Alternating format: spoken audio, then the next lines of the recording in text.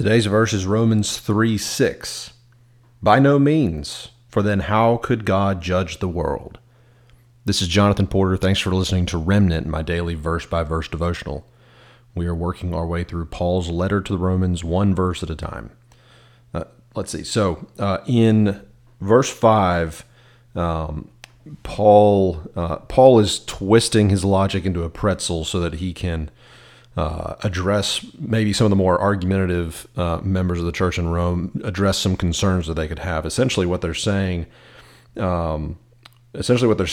is if our wickedness makes God's justice stand out more clearly, then God should be thanking us because we're a device for Him to show His glory, His justice. He should be thanking us and not punishing us, right? So I want to dig into that question a little bit more because it's super confusing.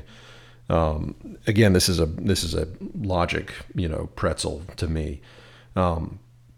First of all, in the language of verse 5, NIV translates it instead of ESV translates it as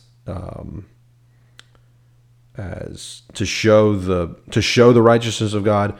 NIV says to show God's righteousness more clearly. So that word, and then going back to unrighteousness, ESV says unrighteousness. That word is in Greek is adikia, which other places is translated as wickedness. So if Jewish wickedness makes God's justice stand out more clearly, what do we do with that? Is that part of, are the Jewish people just there to prove God's justice, and if that's their role, if that's their lot in life, then how does that make sense? That seems like a pretty bad straw to draw. So Paul's going to answer that concern here in verse 6, and it's our second emphatic no. So in verse 4, Paul answered his rhetorical questions with by no means. And now we're getting back to that by no means. So verse 6 starts by no means, and then it says, for then how could For then how could God judge the world? So it's our second emphatic no, and the question of how could God? Oh my goodness, how could God judge the world? That question is I'm reading here. We're going to get to that in chapters 9 through 11. So that's a big topic. So come back several months from now and hear more about this. But that's going to be chapters 9, 10, and 11. So here's the crux of what Paul's trying to say here in verses 5 and 6. The verse 5 question, the logic pretzel, is just untenable because God, if that's true, then God can't judge anyone at all, no matter what. He wouldn't be able to judge any evil at all, because then that would, because if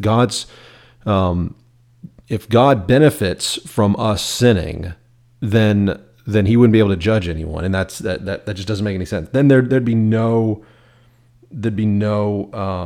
evil behavior would be punished. It's essentially like wiping out the whole theory of God being a just God. And what I think what you should take from this is that a righteous, just God has got to exercise judgment when faced with evil. And that's true for Jewish sin. It's true for Gentile sin. It's true for our sin today. In order for God to be just, He's got to exercise judgment when faced with evil. So, and the reason for that is when you love someone, you want them to do well. It's the difference of, for those parents who are listening, it's the difference of seeing your kids do something wrong and stopping them from doing something wrong, or just not stopping them.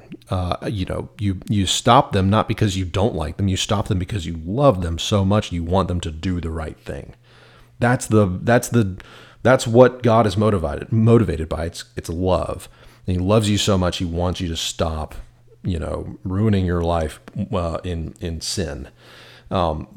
This, I think, maybe an easy way to think about that. Look, I didn't write chapter 5 or verse 5 or 6. Paul is introducing this logic pretzel. I'm trying to make sense out of it the best I can, explain it here the best I can. I'm not doing a very good job, but in that Levi Lusko book that you guys have heard me talk a lot about, he talks about this movie that my boys have watched a few times. It's called Wreck-It Ralph. It's a I think it's on Disney Plus, but in Wreck-It Ralph, it's these characters who are in a video game, like at an arcade, and there's a glitch in the game, and this glitch has made everyone like forget who they are, and it's just this wrecked world where everything's going wrong, and everyone knows that there's something wrong. Everyone knows that there's something wrong, but they can't figure it out, and it's up to these main characters to go and fix the code so that they can, or not to fix the code, to reset everything so that the original code can like reboot and everything can be back to normal. And Levi Lusko made the point that when he saw that movie, it's like that's our world. We're living in a world where there's a glitch in our game, in our code. Our code has a glitch, and it's been glitched ever since the fall. I think we all feel that at some level things aren't as they're supposed to be here. They're not that we're not supposed to be dealing with all of these things. Ralph in the cartoon needed to reset the game in order to make things right. And we need Jesus to reset ours too and fix our glitch. I mean, I think every one of us knows that there's something wrong with this world. There's something not quite right. That's the glitch that's in humanity's code. That's the glitch that's in our souls. God is really, really trying to help us to fix it. And we got to fix it through repentance, and he's going to fix it through his justice when we don't do things quite right. So I think that's a good way to think of this. I very possibly could have butchered all of this. And I get that these verses are complex. We're going to deal tomorrow. We're going to deal with another question that is sort of in this logic pretzel twist.